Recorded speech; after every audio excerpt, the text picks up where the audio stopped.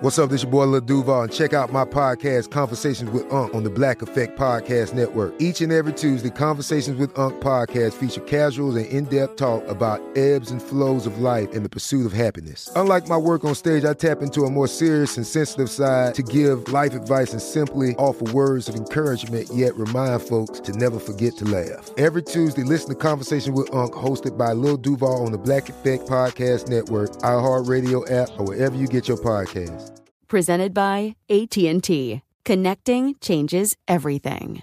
This episode is brought to you by Navy Federal Credit Union. At Navy Federal, it's been the mission to help the military community for over 90 years. And not just help them, but do everything to make sure they not only grow, but flourish. That's why Navy Federal Credit Union has all kinds of great savings and investment options like share certificates with sky-high rates. So don't hesitate. Start growing your finances today with a variety of savings and investment options. Navy Federal Credit Union. Our members are the mission. Savings products insured by NCUA. Investment products are not insured, not obligations of Navy Federal and may lose value. This is Amy Brown from Four Things with Amy Brown. Today, healthier is happening at CVS Health in more ways than you've ever seen. It's wellness destinations for seniors, including select locations with Oak Street Health and CVS Pharmacy. It's doctors, nurses, pharmacists, and everyone in between offering quality care and support virtually, in person, and on the phone. It's in-home evaluations through Signify Health and meeting mental health needs through Aetna. And those are just a few of the ways that healthier is happening. To see more, visit cvshealth.com/healthier happens together. CVS Pharmacy, Oak Street Health, CVS Specialty, Signify Health, and Aetna are part of CVS Health. Eligibility and services vary by location and individual.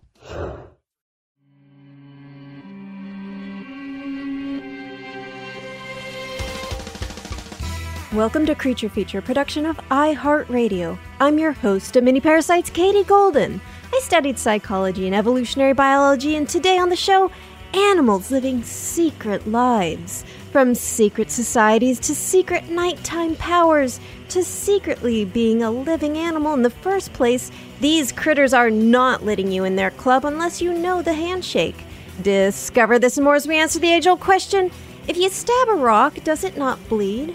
Joining me today is one of my favorite science writers who has written amazing articles about all sorts of creatures for the New York Times, and she is currently working on a book for Atlas Obscura about some of the world's weirdest critters.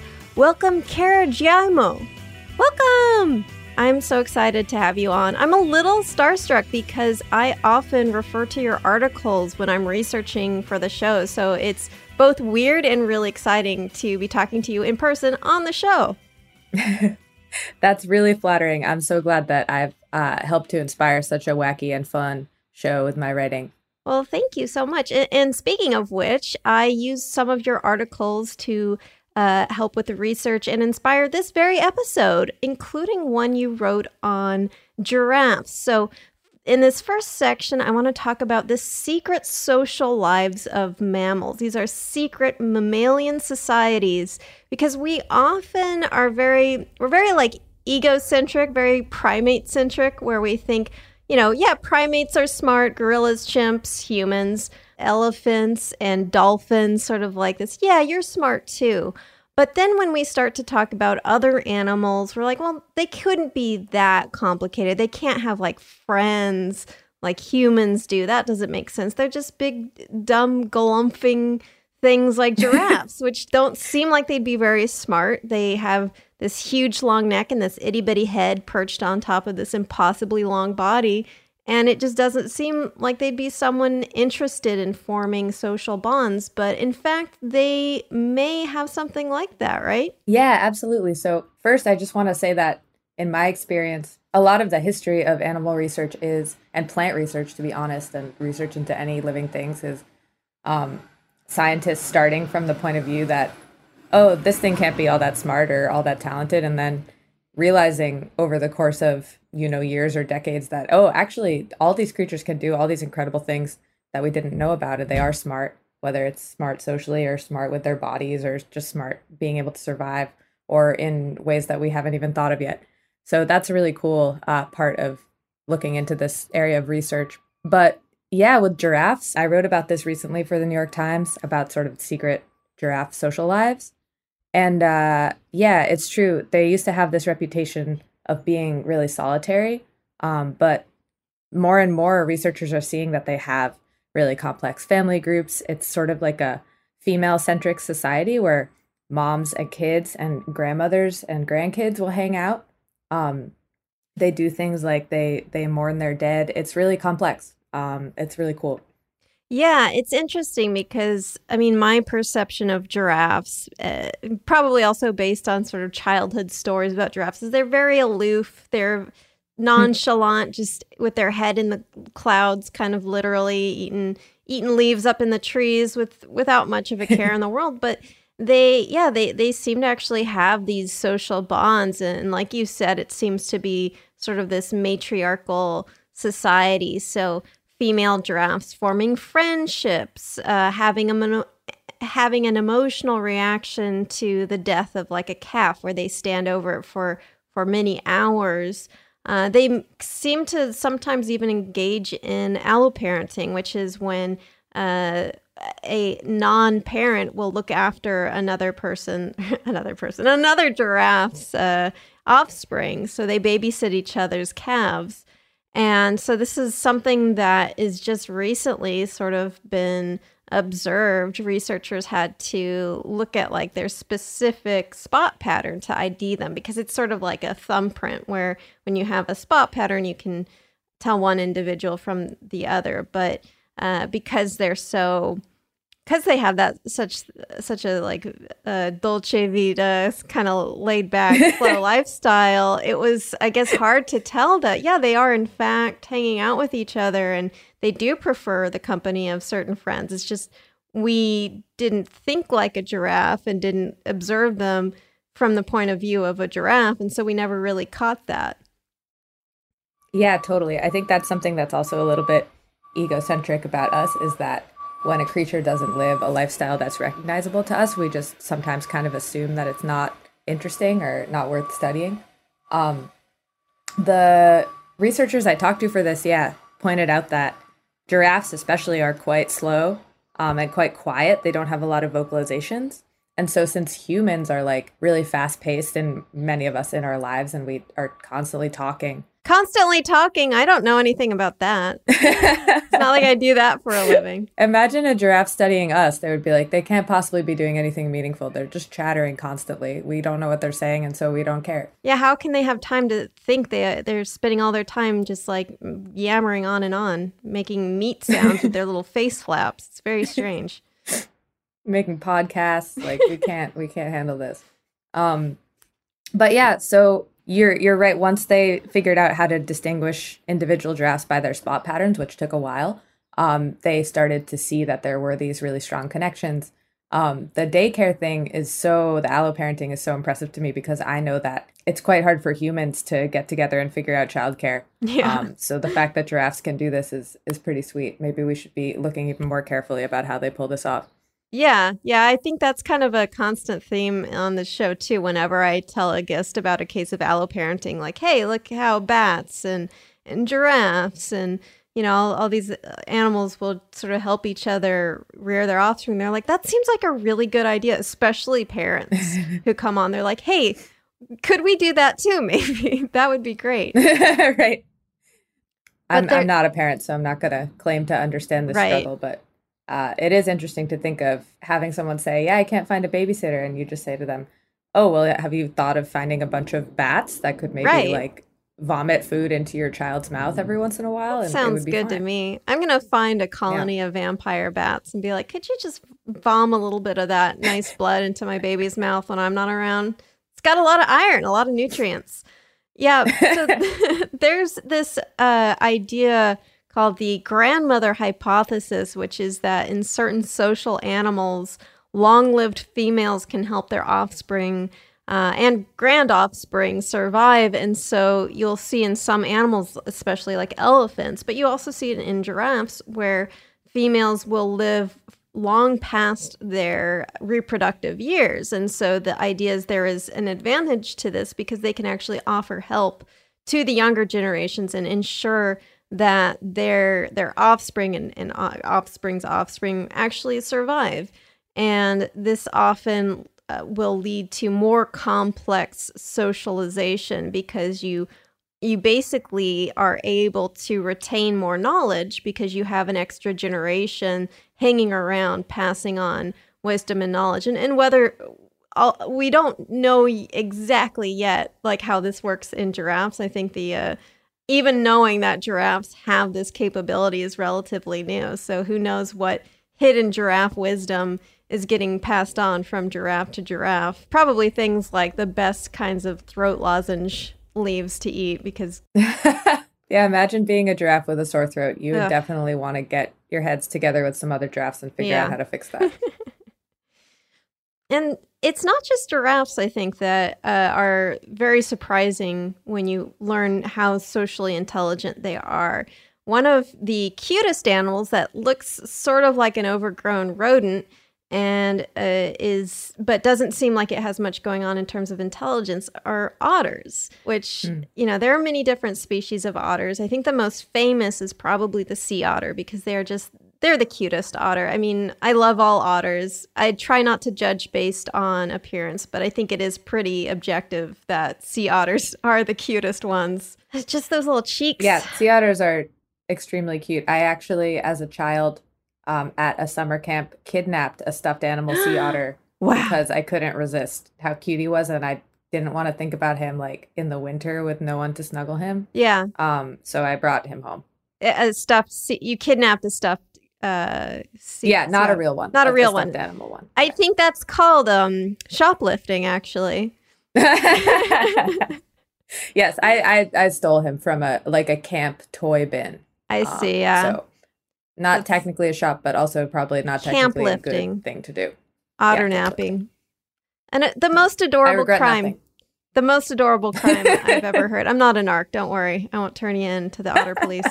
But yeah, I mean, they are adorable. I think a lot of people are aware of this otter fact, which is that sea otters will use rudimentary tools to use in aiding them to crack open the shells of shellfish that they like to eat. So either it's a little rock they keep on their tummies that they just kind of use as their favorite little abalone shell smasher, or they also use available rocks in the water. So if there's a reef or a sort of a rocky coastline, they'll smash their shellfish against those rocks as well.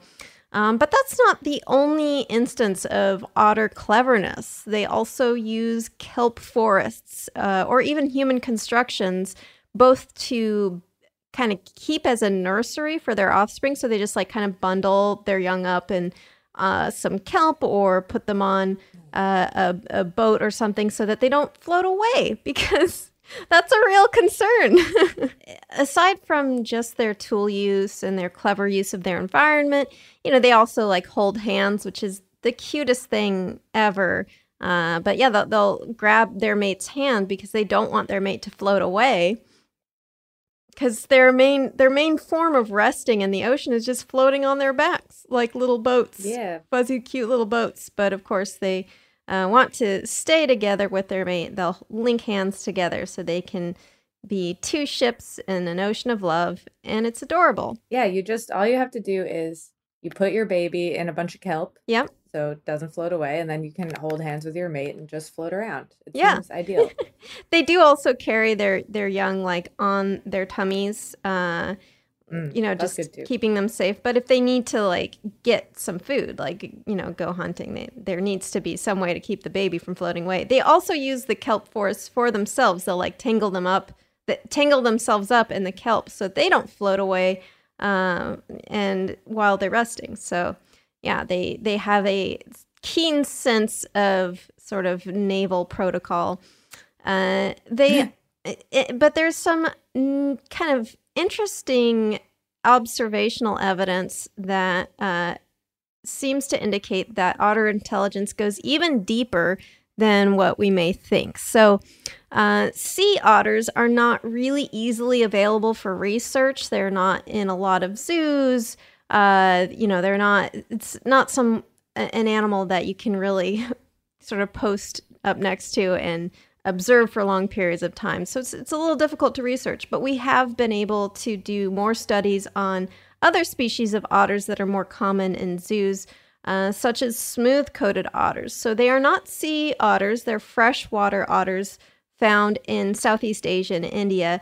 And they hunt cooperatively and will copy each other when presented with a novel problem, such as food stuck in Tupperware that must be opened. So when researchers present them with a Tupperware puzzle with some tasty food stuck inside Tupperware that either pulls open or unscrews open, they will learn from each other. So it might take them a while to figure out, but once one of them's figured it out, a lot of them will quickly get it because they've copied the one that finally figured it out. And the young otters are really fast at that. So the young are definitely quicker learners than the older otters, and they will copy their peers much more quickly to open up the Tupperware.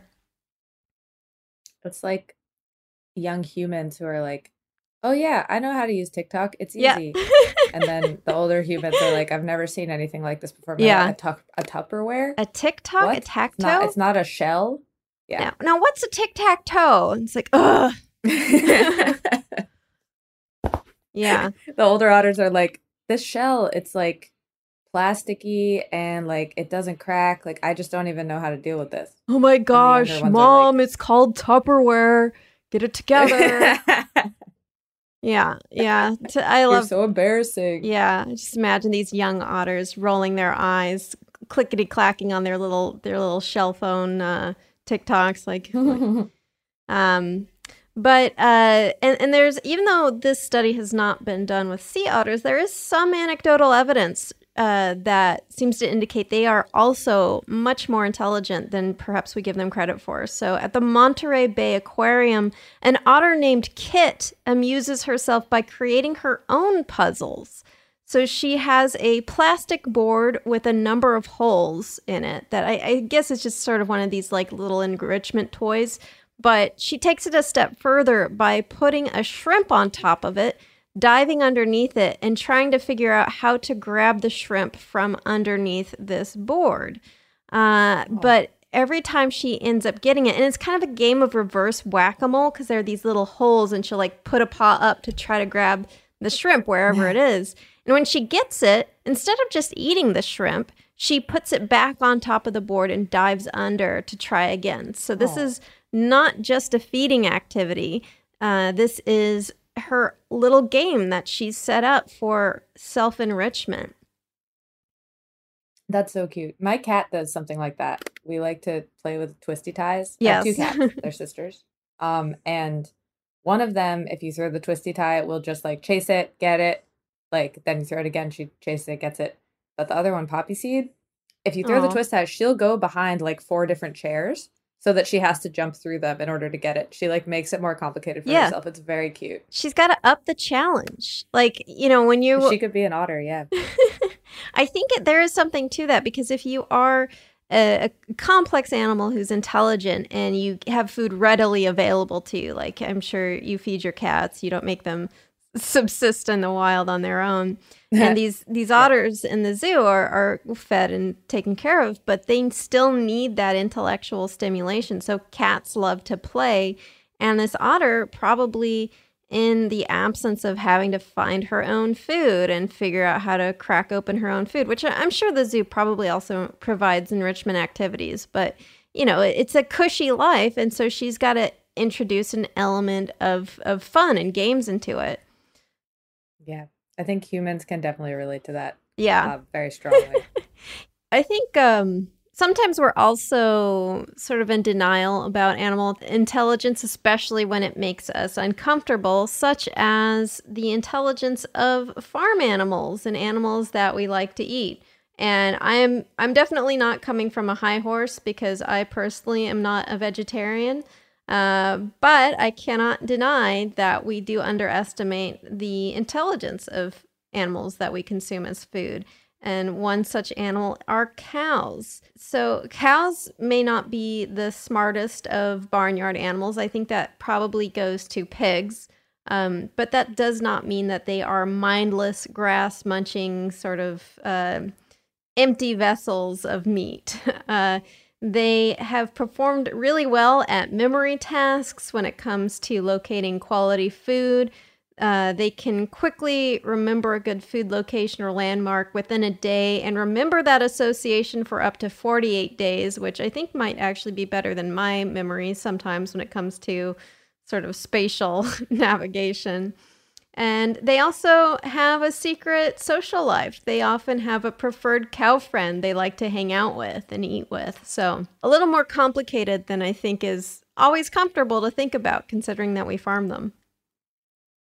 Yeah, that's really, really good to remember. I think, again, like from my perspective, pretty much all animals have something like that, even that's legible to us that we can see as intelligence, if we just look carefully. Yeah. And then also on top of that, probably a lot of things that we just don't appreciate because we don't live their lives. Yeah. I want to plug, I have a poem that I really love about cows. Yeah, go for it. It's by Lydia Davis. It's just called The Cows.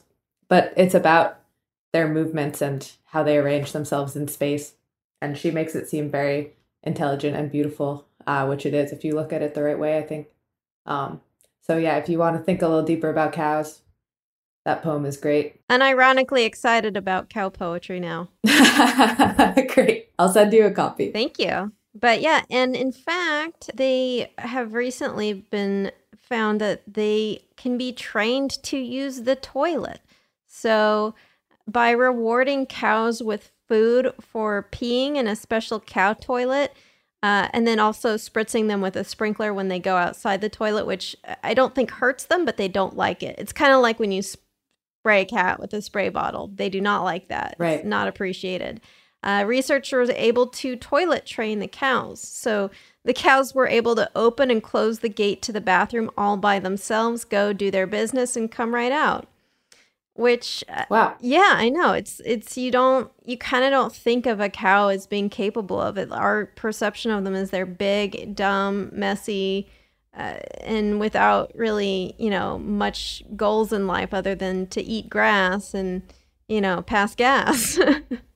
Yeah, I think that perception seems really new to me too, because if you think about all the older cultures and the non US cultures that like valorize cows, and also even like European like Renaissance paintings of cows, they're such beautiful, amazing, peaceful animals.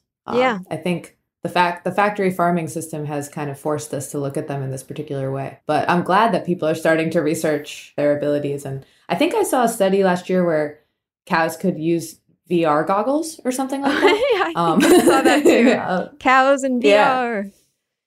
Yeah, cows of the future. Yeah, and I think that was like to see if they could improve cows' quality of life through VR, which is right. It's interesting, and I'm not against that kind of research, but it's also like maybe we should just give cows a little more space outside. Yeah, right. It's kind of spooky. Like, should we put cows in the Matrix? Yeah, so like a cow Matrix. Yeah. I'm not sure about that. Actually, I think I would have to say that I don't like that. Yeah, I don't know. I don't know about that either. It's because then you're going to need like a Keanu Reeves to be Neo. Oh, wow. And, free all the cows from the cow Matrix. I was waiting for it to land that one. That was really good. Thank you.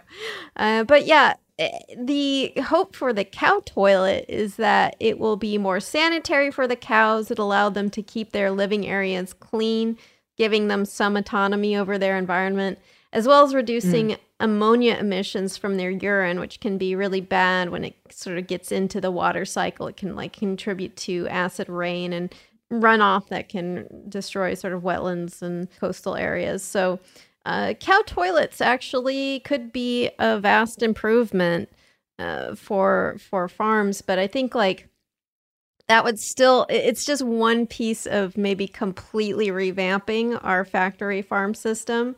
Because, even if you're not a vegetarian, which I'm personally not a vegetarian, but I'm still extremely uncomfortable with factory farming. I think that if we're going to eat animals, we should at least have the decency to give them a good life, not just sort of basic humane treatment, but actually good quality of life where they can go outside and have fun cow times.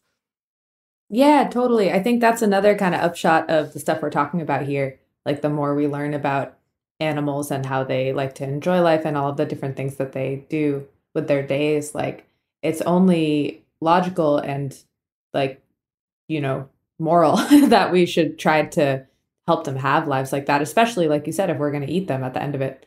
I feel like we kind of owe it to them. Yeah, exactly. I am a vegetarian, so I have a very small soapbox, but I also understand that people make different decisions about that kind of stuff. Yeah.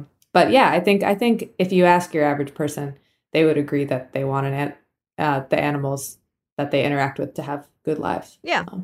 Yeah. I think it's something that's would require some amount of sacrifice for our own just immediate wants. Like, probably it would require our cutting our meat consumption, because we simply cannot sustain sort of the massive magnitude of cows we keep in factory farm settings. But I think that in the long run, I think that kind of thing would also be much more beneficial to humans, because I don't think factory farms are good for human workers. They put smaller farms out of business. They're not great on workers' rights and workers' safety. We saw that during the pandemic.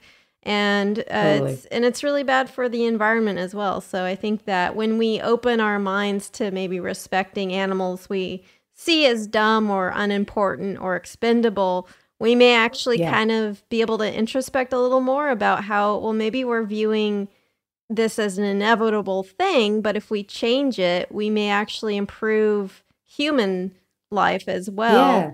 As well as sort of, I think, our moral imperative to make sure the animals that we have in our care are, living good, comfortable, and enjoyable lives, even if we decide to use them as meat eventually.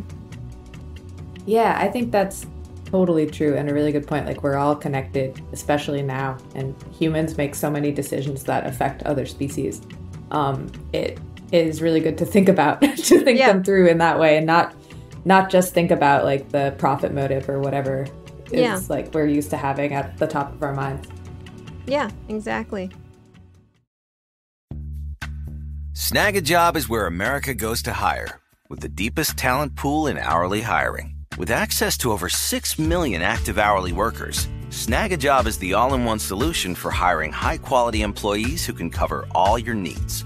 On demand, temp to hire, part-time or full-time.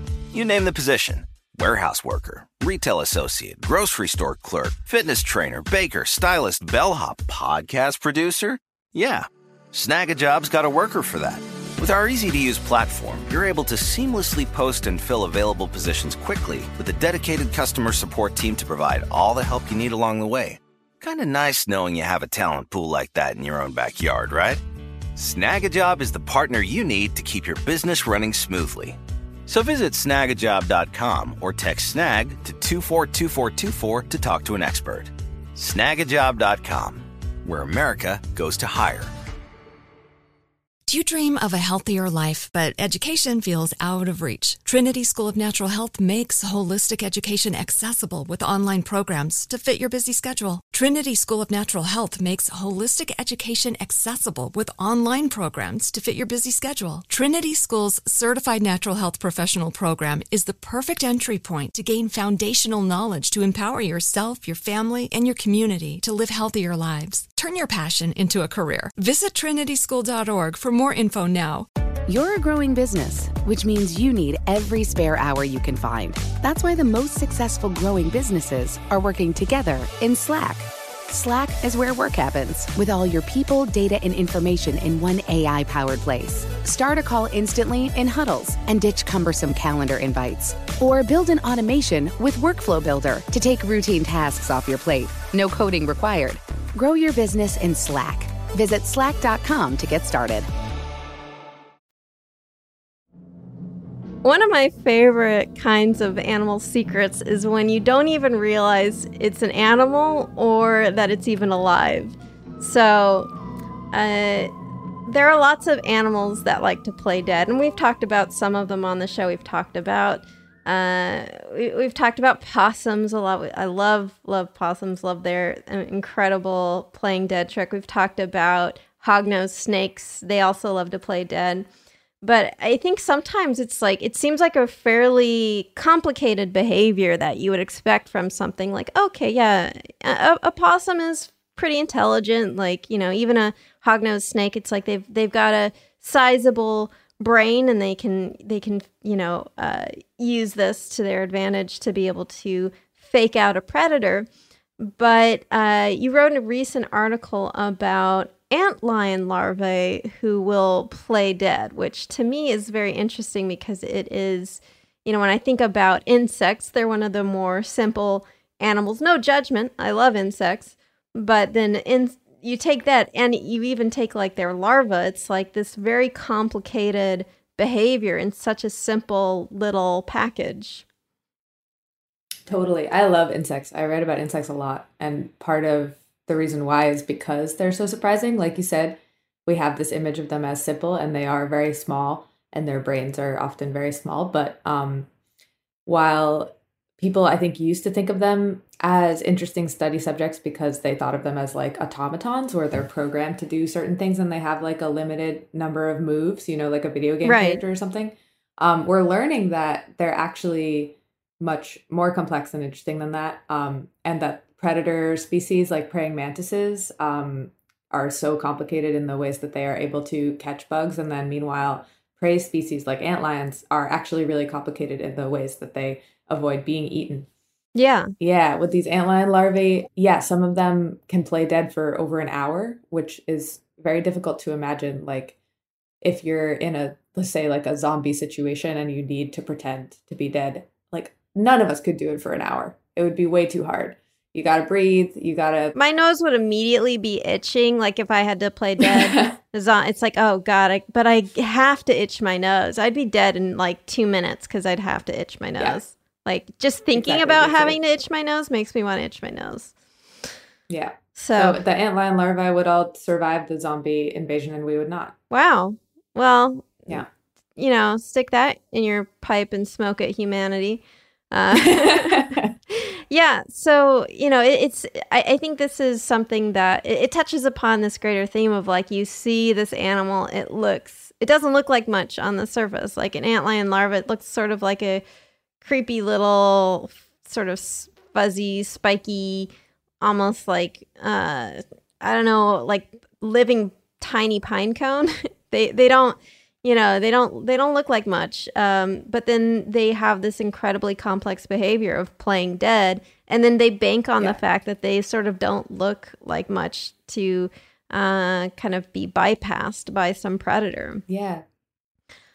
This study was really cool because like even the researchers, you know, they didn't mean to find this out. They were trying to study something different. And they just had picked up a bunch of antlion larvae because they wanted to weigh them and they thought it was going to be really hard because they thought they'd be skittering around. Yeah.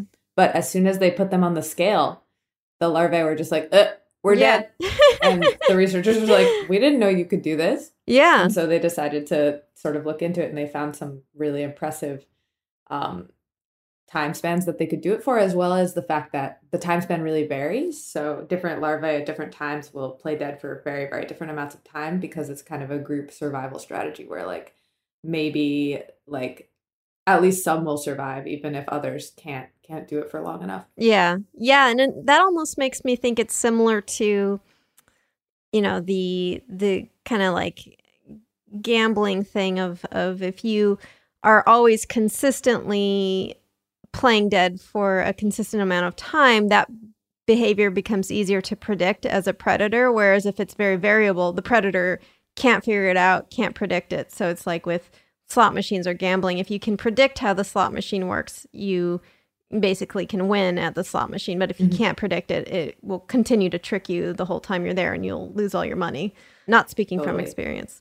I do like how one of the researchers described it as cute, how they seem to demonstrate an abundance of caution when they're playing dead. Yeah. No, I'm dead. Don't worry about it for hours. I love talking to researchers, especially insect researchers, because they have often such fondness for their subject. Yes. Like anybody does when they've worked with something for a long time. And they will call things cute that you would never think of. But when you do pay some attention, you're like, yeah, that is cute. Yes. Yeah, no, I think that is, to me, an important message to get across in this podcast is things that kind of look gooey or weird. It's like, yeah, but if you get to know them, They're charming. Totally. Sometimes animals don't even seem like they're alive, and it's not even that they're playing dead, but their physical appearance is not what you would expect to find in a living animal.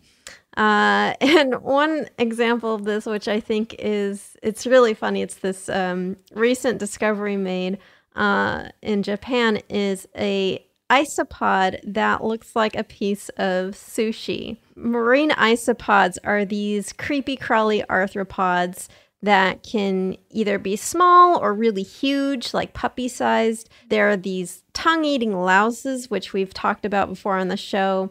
They kind of look like overgrown roly-polies or pill bugs. I think it depends on which region you're in, what you call them, but like roly-polies, pill bugs. Maybe some people call them like potato bugs. I'm not really sure what all the different names are, but and the reason they look like giant pill bugs is that pill bugs are also isopods. So they're terrestrial isopods, while there are also marine isopods. Usually marine isopods are this pale, ghostly white. They're a little bit creepy looking, maybe, especially ones that peek out of a fish's mouth, just like, like, haha, I'm eaten your tongue, which we actually talked about on the last episode. Off the coast of Japan's northern island, Hokkaido, one of these was found that was pink and beautiful, and it looked exactly like a piece of salmon sushi. It looks delicious.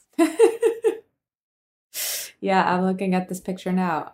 If it were, in a little tray, I would probably think it was a piece of sushi. Yeah, in a tray with like some of that little like plastic grass. It looks delicious. It has that, white banding across it, which is actually its segments, but it looks pink, and it's like, and the fact that its belly is white, it makes it look like it's a piece of salmon sitting on top of a ball of rice, which I think is what's so funny about this. Is clearly there's no advantage to this isopod looking like a piece of sushi. This is an example of complete coincidence where we see this thing and it looks like something entirely different, but it has not evolved to look like sushi. It would be so funny if it had.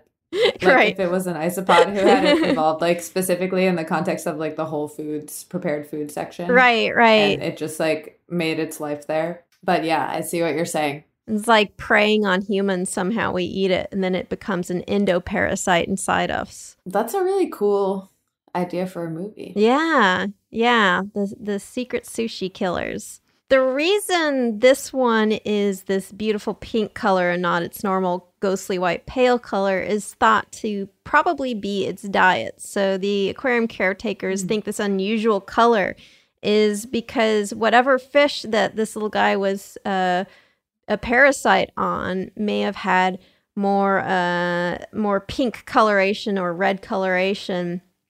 And so for some reason, this little guy was getting this from its diet.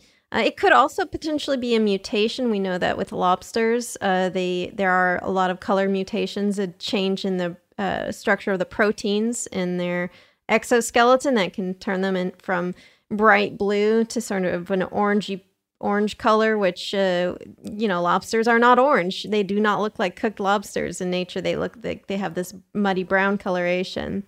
Right. But yeah, I just love that it's like it is seafood, but not the kind of seafood you think it is.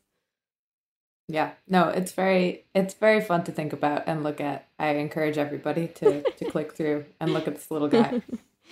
Speaking of something that is seafood but deceptive is,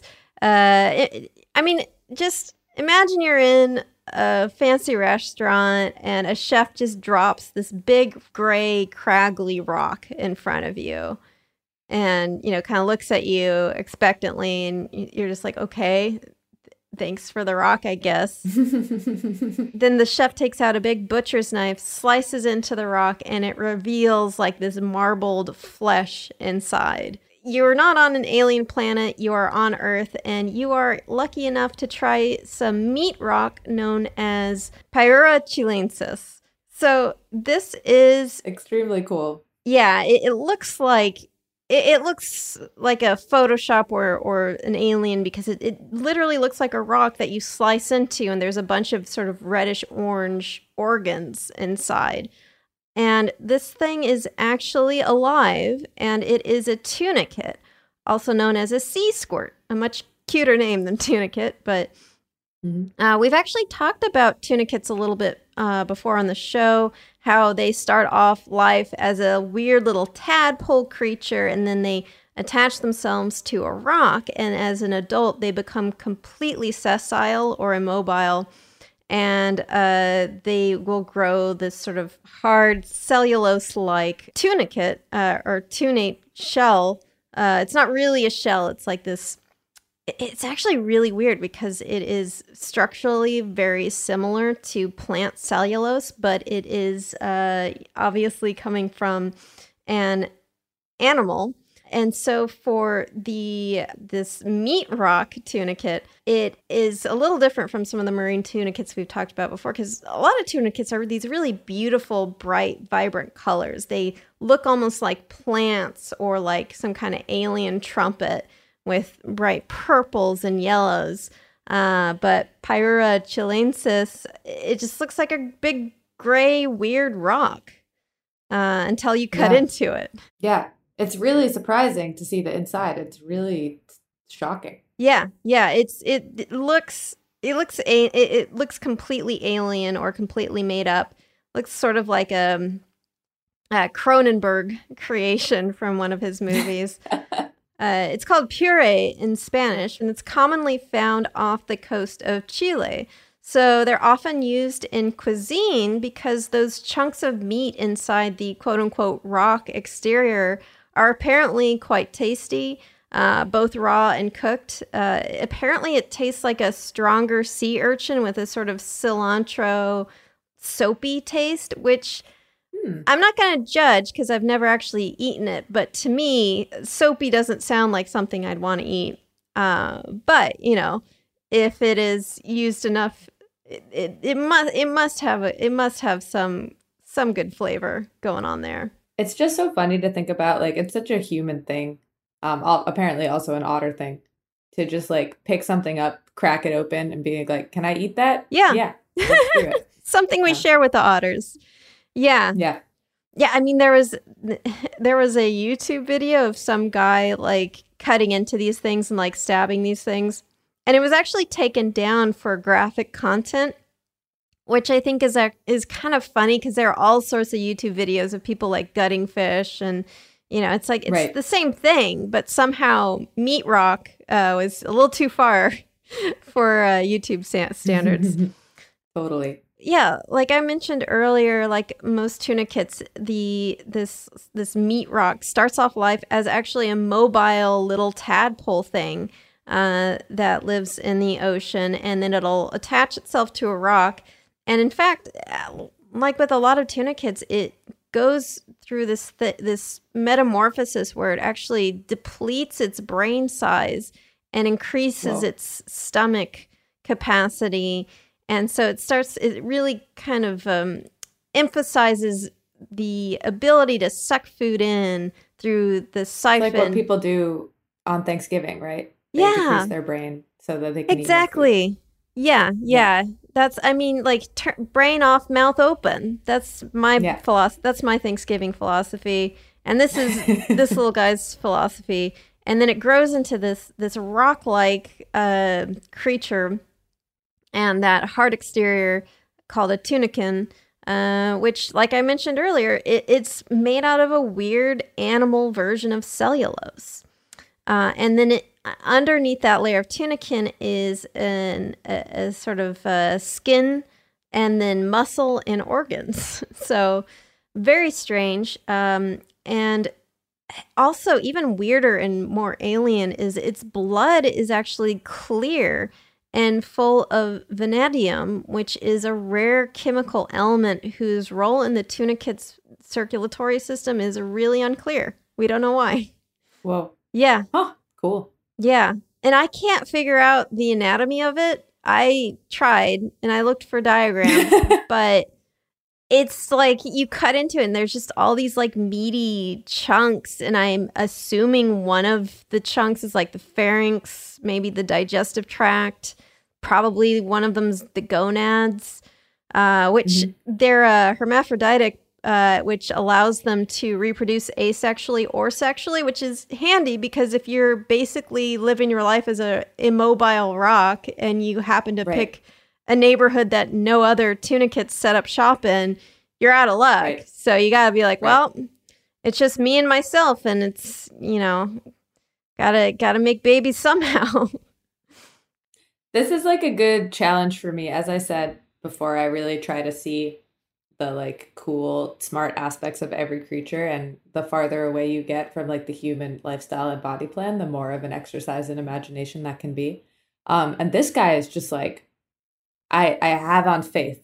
To me, in my heart, he is very smart, meat rock, talented. Well, yeah, but how? Like, what's his deal? Well, he's just being a meat rock is very impressive, but like, what else? I mean, he or she, hard to often both. Like this little thing. It's like, well, it's not always that little. Actually, it can get to be kind of a sizable rock shape sort of thingy.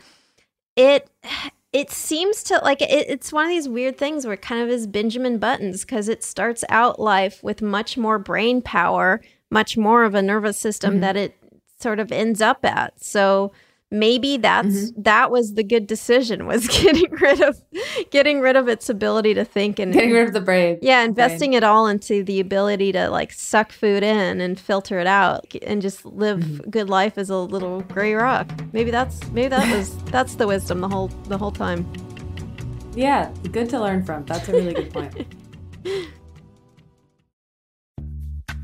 Snag a Job is where America goes to hire, with the deepest talent pool in hourly hiring. With access to over 6 million active hourly workers, Snag a Job is the all-in-one solution for hiring high-quality employees who can cover all your needs. On demand, temp to hire, part-time or full-time. You name the position. Warehouse worker, retail associate, grocery store clerk, fitness trainer, baker, stylist, bellhop, podcast producer. Yeah, Snag a Job's got a worker for that.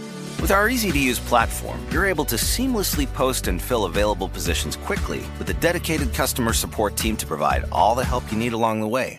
Kind of nice knowing you have a talent pool like that in your own backyard, right? Snag a Job is the partner you need to keep your business running smoothly. So visit snagajob.com or text SNAG to 242424 to talk to an expert. Snagajob.com, where America goes to hire. Do you dream of a healthier life, but education feels out of reach? Trinity School of Natural Health makes holistic education accessible with online programs to fit your busy schedule. Trinity School of Natural Health makes holistic education accessible with online programs to fit your busy schedule. Trinity School's Certified Natural Health Professional Program is the perfect entry point to gain foundational knowledge to empower yourself, your family, and your community to live healthier lives. Turn your passion into a career. Visit trinityschool.org for more info now. You're a growing business, which means you need every spare hour you can find. That's why the most successful growing businesses are working together in Slack. Slack is where work happens, with all your people, data, and information in one AI-powered place. Start a call instantly in huddles and ditch cumbersome calendar invites. Or build an automation with Workflow Builder to take routine tasks off your plate. No coding required. Grow your business in Slack. Visit slack.com to get started. So, one of my favorite of the sort of articles that you write are on these mysterious glowing animals that keep popping up. And it is something that I've been following a little bit on the podcast. And it seems like every month or two, there's a new animal. They're like, this one glows too. So we're talking about biofluorescence in mammals. And there are a lot of animals that biofluoresce, like reptiles and arthropods and marine animals. But no, like seeing biofluorescence in mammals is, or it was and up until recently, very unexpected. Can I just give a little breakdown of the differences between these kinds of things? Yes. Yeah, so there's a couple of different kinds of glowing when it comes to animals. So the one that we're talking about right now that has been observed in mammals recently, and then before that in amphibians and some reptiles, is UV fluorescence. So when you put these animals under a UV light or expose them to strong UV light, they have pigments or other chemicals or molecules in their fur or their, carapaces or wherever that kind of form the light that's being absorbed into a different color of light and emit it within the visible spectrum. So it's like if you are at like a blacklight party and you have a glow stick or you have like a white t-shirt, your white t-shirt is doing that same thing. It's like taking in light that's invisible to you and emitting it as like a really bright blue color that you can see. So that's what those animals are doing. And then a lot of the underwater glowing from marine creatures are much better at actually creating their own light. Yeah, which is bioluminescence, not biofluorescence. Yeah, totally. Yeah. So there's two different kinds. We're talking about biofluorescence. And some people argue that we shouldn't call it biofluorescence because it's not like a living property. It's like a material property. But I think it's okay because we're talking about a material property in a living thing. Yeah. But yeah, it's really wild. Yeah, I mean, so marine life, you're right, absolutely right. Like there's a lot of bioluminescence. So that's the kind of thing you see in anglerfish or zooplankton, diatoms sometimes, or even like things like foxfire fungus will bioluminesce. I think that's the active verb, bioluminesce. Yeah, I think it is too.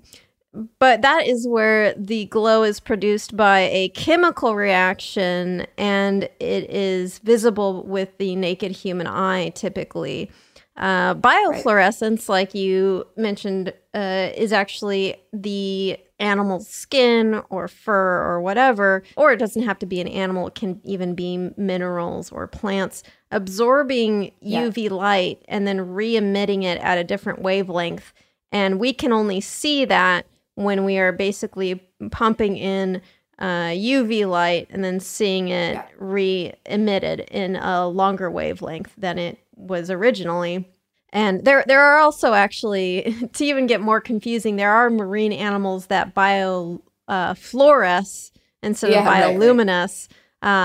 Sharks are not bioluminescent. They don't provide their own chemical reaction that makes them glow, but they do biofluoresce. So they will glow under UV light. And there's some debate about like what this does. Like, are sharks using this as social communication? Right. But even stranger is the fact that we're just finding more and more mammals who biofluoresce, which, a reminder, that is the UV light thing. So there is an ever-growing list. I'm just going to go through some of the ones that I have compiled. So one of the more recent ones is the spring hare, which you just wrote about in the New York Times, which has maybe one of the coolest patterns of biofluorescence because it seems to like be these orange and pink glowing swirls, like some kind of Alice in Wonderland creature. Yeah, it's like a Pokemon. I think they're really cool. That's my favorite one too. That's the most recent one that's been sort of like officially described. It's mostly one research group that's really digging into this right now, although even like people from zoos and people in their backyards are doing some like less rigorous experimentation with it or exploration with it. But the spring hare is amazing, and the patchiness of the pattern is really cool because like when you're talking about a material property, people who don't think that, the question for a lot of people is like, does this fluorescence have any utility for the animal? Like, does it help the animals see each other or actually like see each other less well or be seen by predators less well? Because you can imagine like if your fur is absorbing UV light and then emitting it at a different wavelength, like maybe you're actually hiding from a predator that can see UV light and would otherwise see this light reflected off of you. So it could be actually like a camouflage mechanism, but people really argue about whether or not that's true. And the thing about the spring hare having like a patchy pattern is that some of like the hair is not different in other ways, right? Like why would some of the hairs be fluorescing and some of them not, if it was Yeah, just the material property of the hair. the HIR on Yeah. the AR. Yeah, the fur. Yeah. The fur is all the same. And so if the pattern is different, but the fur is otherwise the same, then maybe the pattern does have some sort of utility, or else like, why would it be there? So that's really exciting to me. And different hairs, HARE, have different patterns. That is as really well, which cool. is kind of cool. Yeah, that is so cool. And it kind of makes me think of sort of the shark biofluorescence, where they also have these different patterns. So some researchers are wondering if this is a social thing, like a way to identify different individuals. But it's hard to know, because we would first, that they must be able to actually see it. And I think there's some evidence that shark eyes are able to see UV light, but I don't think we know. We don't necessarily know about the spring hare yet. Right. Which, by the way, is an absolutely adorable animal. A spring hare is a large rodent that looks like you crossed a kangaroo with a mouse, and they actually live in the southern tip of Africa. So they are not a marsupial, but they do kind of look like a marsupial. But that's one of the weird things, though, about these glowing animals. And I don't know if this is just an artifact of the way the research is going. Like, are we testing this on more marsupials and monotremes or something? Because it seems like a lot of these animals that are biofluorescing are either monotremes, meaning like platypuses or echidnas, or are marsupials, like wombats, Tasmanian devils, bilbies, possums, bandicoots. It's so strange. I think I can answer at least part of that question. The flippant answer is that Australia is really weird. All the animals in Australia are really weird. We don't know what they're getting up to at any given time. But that's not my real answer, which is that the group that is studying this really rigorously thinks that the things that these animals have in common so far are that they are like crepuscular nocturnal. So they're like active at night and in the evening and at dawn, which is like also a time when the light conditions are different, obviously, than during the day. And that they're not predators, like they're prey animals mostly, or at least they have predators. So that kind of also supports the idea that maybe they are using this to hide somehow. The Australia thing is because, so outside of that group that is doing like a little bit of more rigorous experimentation, there are places that have done just sort of like shine a black light all around in the museum and see what happens. Yeah. And one of those groups was an Australian museum that did a lot of light shining on their like taxidermed bilbies and stuff, and found a lot of glowing, but it hasn't been sort of rigorously verified. So there's like clues that maybe these Australian mammals all have this, but it hasn't really been shown yet. The ones that it has been shown for more definitively are platypus, the flying squirrel, or at least some species of flying squirrel, some species of opossum, and the spring hare. Yeah. I think this is so interesting, and it's one of those things where once you kind of open up that Pandora's box of shining black lights on mammals to see which one of them glows, it's like, well, we have to keep going until we've tested it on every animal. Because otherwise, because it could be like we may be seeing some pattern, but until we know which animals do this, it's like, well, it could be that we just haven't shown black lights on enough animals. And I feel like one of the difficulties is you can't just walk up to a nocturnal animal with a black light and be like, could you hold still while I see if you're glowing? Because they're not gonna react kindly to that. In fact, it seems like a lot of the tests are either done on already dead animals that have been taxidermied, or people just going out to the roads at night and shining a black light on roadkill, which I love it, but it's one of the more questionable activities you can be doing as a researcher. I feel like if a police officer stopped you and it's like, well, what are you doing? It's like, oh, well, I just, I'm shining this black light on roadkill to see if, some of them glow. Right. You need a cover story. You're getting arrested for that, bud. For sure. I like the spring hare study because I don't think they could do this with the platypus one, but for that one, they were able to go to a zoo and find some spring hares and like give them peanuts and take pictures of them. So you've got all these Aw. really cute, like little model poses of the very patchy, beautiful, glowing spring hares eating a peanut. Yeah. Yeah. Rather than these poor, mangled, roadkill glowing Yeah, exactly. animals that. Totally. It's a smushed platypus that glows a beautiful color. But just to kind of give everyone a sense of the magnitude of how many of these animals have shown some signs of biofluorescence and what they look like, here's a probably incomplete list I've compiled of who's glowing and what they kind of look like. So sort of bluish green glow all over their bodies. It seems like platypus and wombat, maybe weakly. Bright white glowing spines seems to happen with echidnas. Tasmanian devils, which are interesting because they are... Now, they may have some predators, but they're Right, that's mostly the predator themselves, and they Mhm. get into conflicts with each other, but not as much with other animals. But they do seem to have some biofluorescence, especially around their faces, which kind of, it's like they have like blue highlighted features. Flying squirrels tend to have glowing underbellies. So there are a few species of flying squirrels that seem to biofluoresce, and they have this like pink glowing underbelly, which is adorable. Greater bilbies seem to have glowing white ears. And then ghost bats, very appropriately named, seem to have glowing yellow wings. Again, just to reiterate, this is all under UV light, so we can't see this with the naked eye.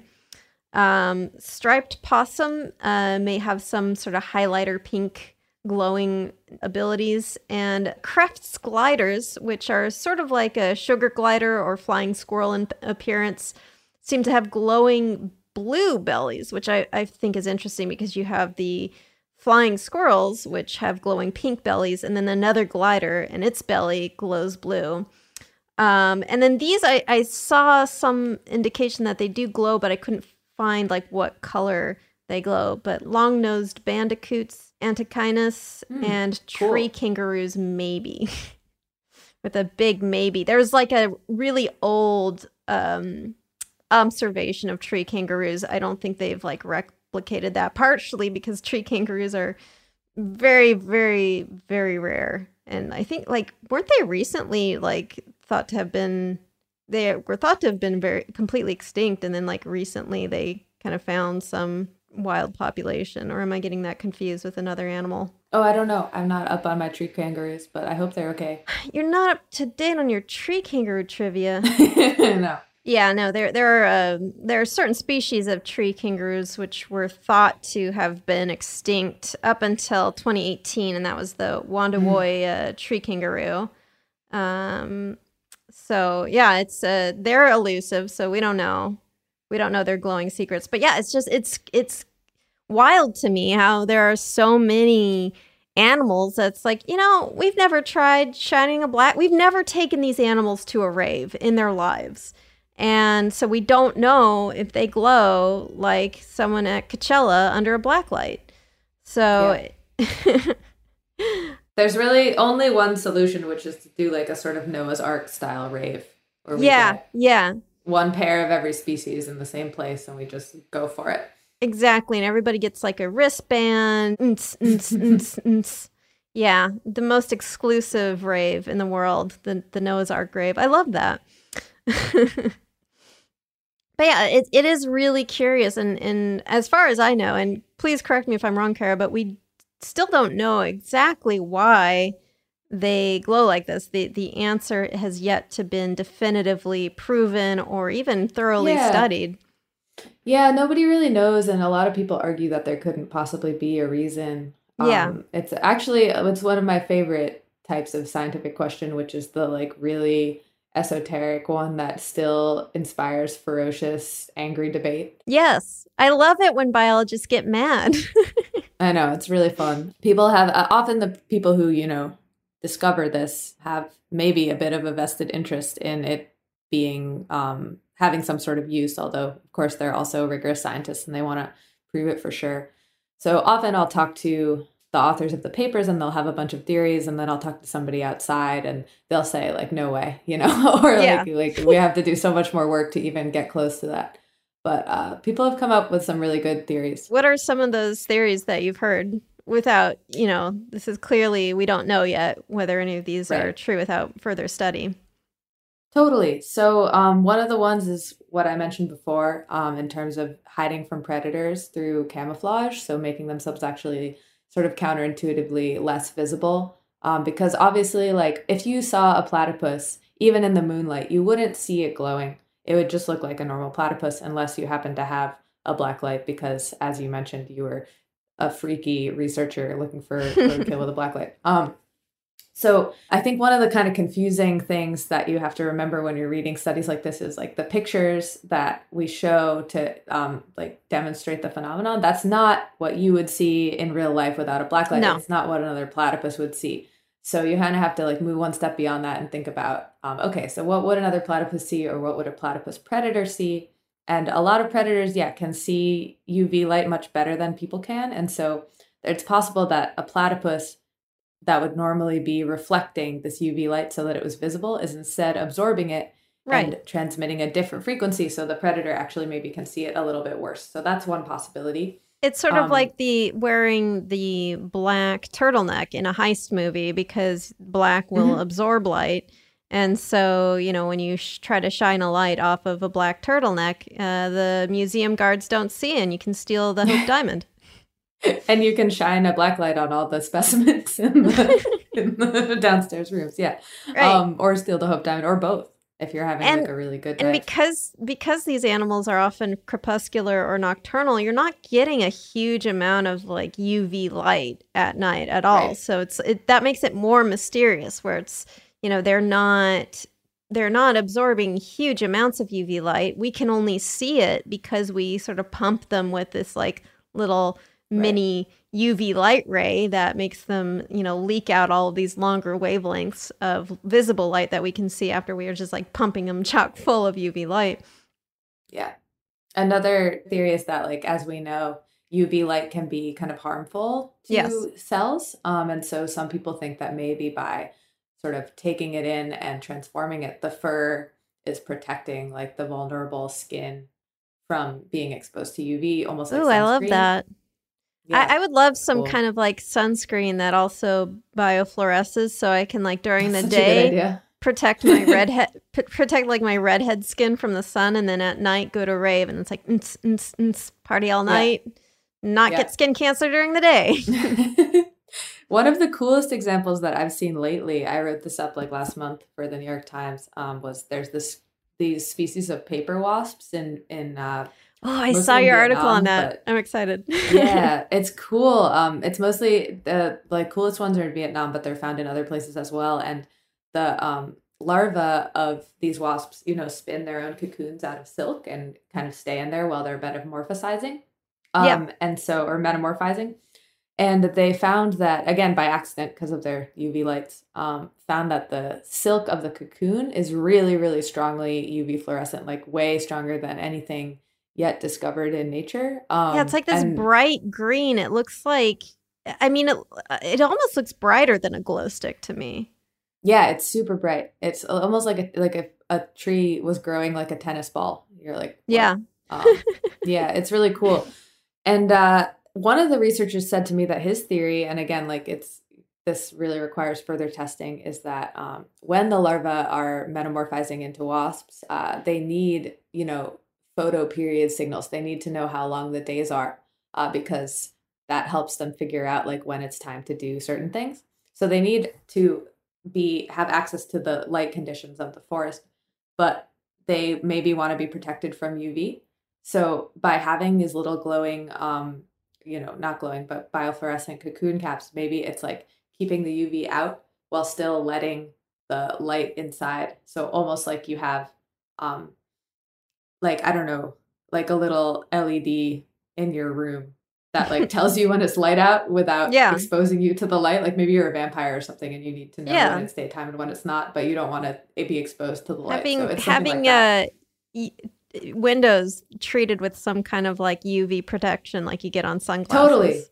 Yeah, exactly. And That's so to so us, cool. it looks really fluorescent, but to them, it's like a protective but information giving thing. Yeah. Which is really cool. Which I think it's like another one of these things of we can't be so like, anthrocentric or anthropocentric where we think in terms of like, well, they're glowing to us when we flash the black light on it. So it must have something to do with the glowing nature of this that gives them an advantage, but could be completely unrelated to the fact that they biofluoresce. It could have to do with like the way they absorb the UV light. It could be thermoregulation, which is sometimes the case with like there are these snakes that have this iridescence to their scales. It's beautiful. And so you think, well, is this like some kind of mate selection because it's so beautiful? Well, no, they don't care.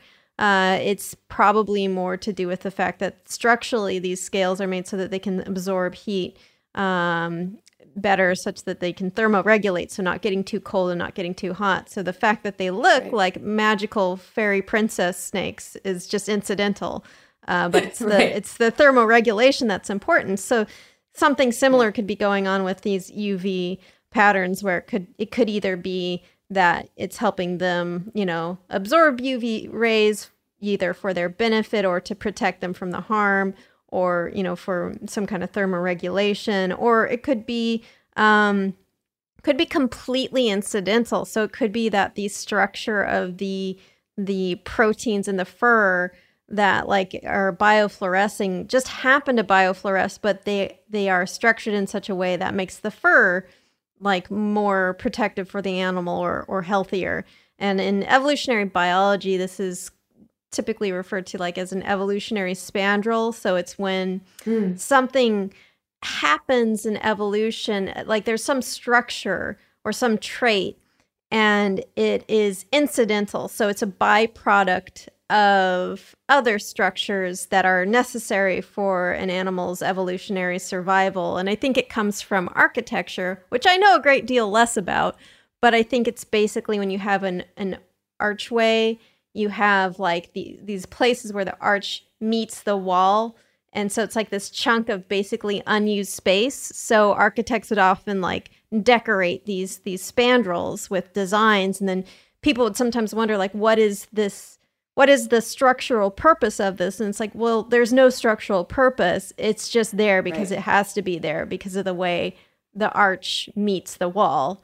And so you might as well decorate it as an architect. So I like that. That's cool. So before we go, we have to answer the question from last week of Guess Who's Talking? So every week I play a mystery animal sound, and you, the listener, and you, the guest, try to guess, hey, who's talking? Who the heck is that?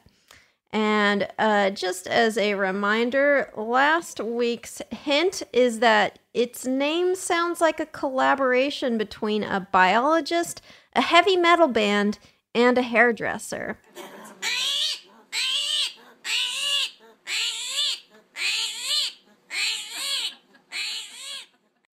Kind of sounds like a mandrake or a scary baby. It's actually, I think I know exactly what it is. It's my cat, Peppercorn, when she wants to go outside. How did you know? How did you get into my house to record Peppercorn? Yeah. Well, do you have any guesses other than Peppercorn? Okay, so you said a biologist, a metal band, and a hairdresser? Got together to name this thing. So it's probably like a bird with something weird on its head. But that's usually the answer. The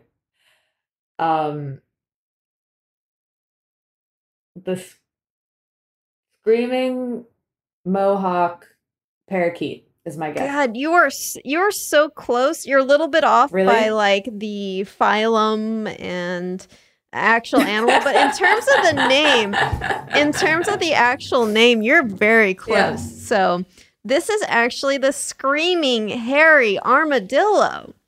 Oh, what is an armadillo? It's an armadillo. So this is found in South America, And it is indeed an armadillo. It is indeed hairy, and it does, in fact, scream, as you just heard. If you pick one up, they start shrieking. Wow. And it is thought that this is sort of the car alarm effect, because they're not really that social. So this is not thought to be a warning call to other individuals in its species, but it's thought to either startle predators when they pick them up or to make a predator afraid that an even bigger predator is going to approach, which I think is a really interesting gambit we've seen in a few prey animals, where they will just make a huge commotion, and then that freaks out the predator that's like, well, okay, I was trying to go in this sneakily, but if you're screaming, like, something bigger might come and actually eat me while I'm trying to eat you.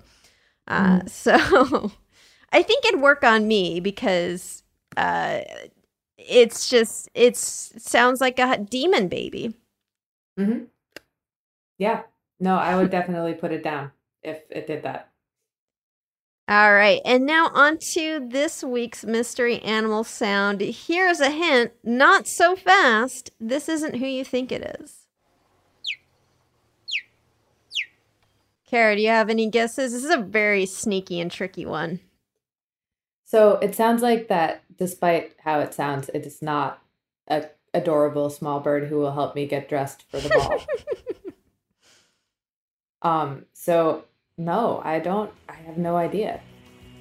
I've been extremely sneaky with this one. I almost feel a little mean about it, but I still will keep my lips tightly sealed until next week when we reveal the answer. And if you out there, listeners, think you know what this is, you can write to me at creaturefeaturepod@gmail.com, creaturefeaturepod on Instagram, or creaturefeetpod on Twitter. That's F-E-A-T, not F-E-E-T. That is something very different. But Kara, thank you so much for joining me today, and for giving all your wisdom and insight that usually I would have to go and read your articles to get. Yeah, this is in some ways more efficient, in some ways probably a lot less efficient, but I really appreciate being invited on, and I had a great time. Well, where can people find all your awesome articles, and where can people find you online? Yeah, so I'm on Twitter at CJGIAIMO, that's CJGIAIMO, and then I write pretty frequently for the New York Times, and I'm working on this book for Atlas Obscura that won't be out for a while, but when it is, I will tell you where you can get it. I'm excited for that. And of course, I just told you where you can find the podcast online. You can find me online at Katie Golden on Twitter. I don't always tweet about animals, but when I do, they're really weird. Thank you so much for listening. If you're enjoying the show and you leave a rating and review, I will just be grateful forever and ever. I'll never forget it. I actually do read all the reviews, and I really appreciate all of them. And thank you so much to the Space Cossacks for their super awesome song, Exolumina. Creature Feature is a production of iHeartRadio. For more podcasts like the one you just heard, visit the iHeartRadio app, Apple Podcasts, or hey, guess what? I don't care where you listen to your favorite shows. You can do it from inside a meat rock. See if I care. I don't judge you. See you next Wednesday. Do you dream of a healthier life, but education feels out of reach? Trinity School of Natural Health makes holistic education accessible with online programs to fit your busy schedule. Trinity School of Natural Health makes holistic education accessible with online programs to fit your busy schedule. Trinity School's Certified Natural Health Professional Program is the perfect entry point to gain foundational knowledge to empower yourself, your family, and your community to live healthier lives. Turn your passion into a career. Visit trinityschool.org for more info now. This is Malcolm Gladwell from Revisionist History. eBay Motors is here for the ride. With some elbow grease, fresh installs, and a whole lot of love, you transformed 100,000 miles and a body full of rust into a drive that's all your own. Brake kits, LED headlights, whatever you need, eBay Motors has it. And with eBay Guaranteed Fit, it's guaranteed to fit your ride the first time, every time, or your money back. Plus, at these prices, you're burning rubber, not cash. Keep your ride or die alive at ebaymotors.com. Eligible items only. Exclusions apply. Hey, guys. Back at the playground again, huh? Yep. You know what this playground could use? A wine country. Heck yeah. And some waves, so we could go surfing. Oh, yeah. Ah, love that. A redwood forest would be cool. I'm in. Ah, ski slopes. Let's do it. Can a girl go shopping? Yeah, baby. Wait. Did we just invent California? Discover why California is the ultimate playground at visitcalifornia.com.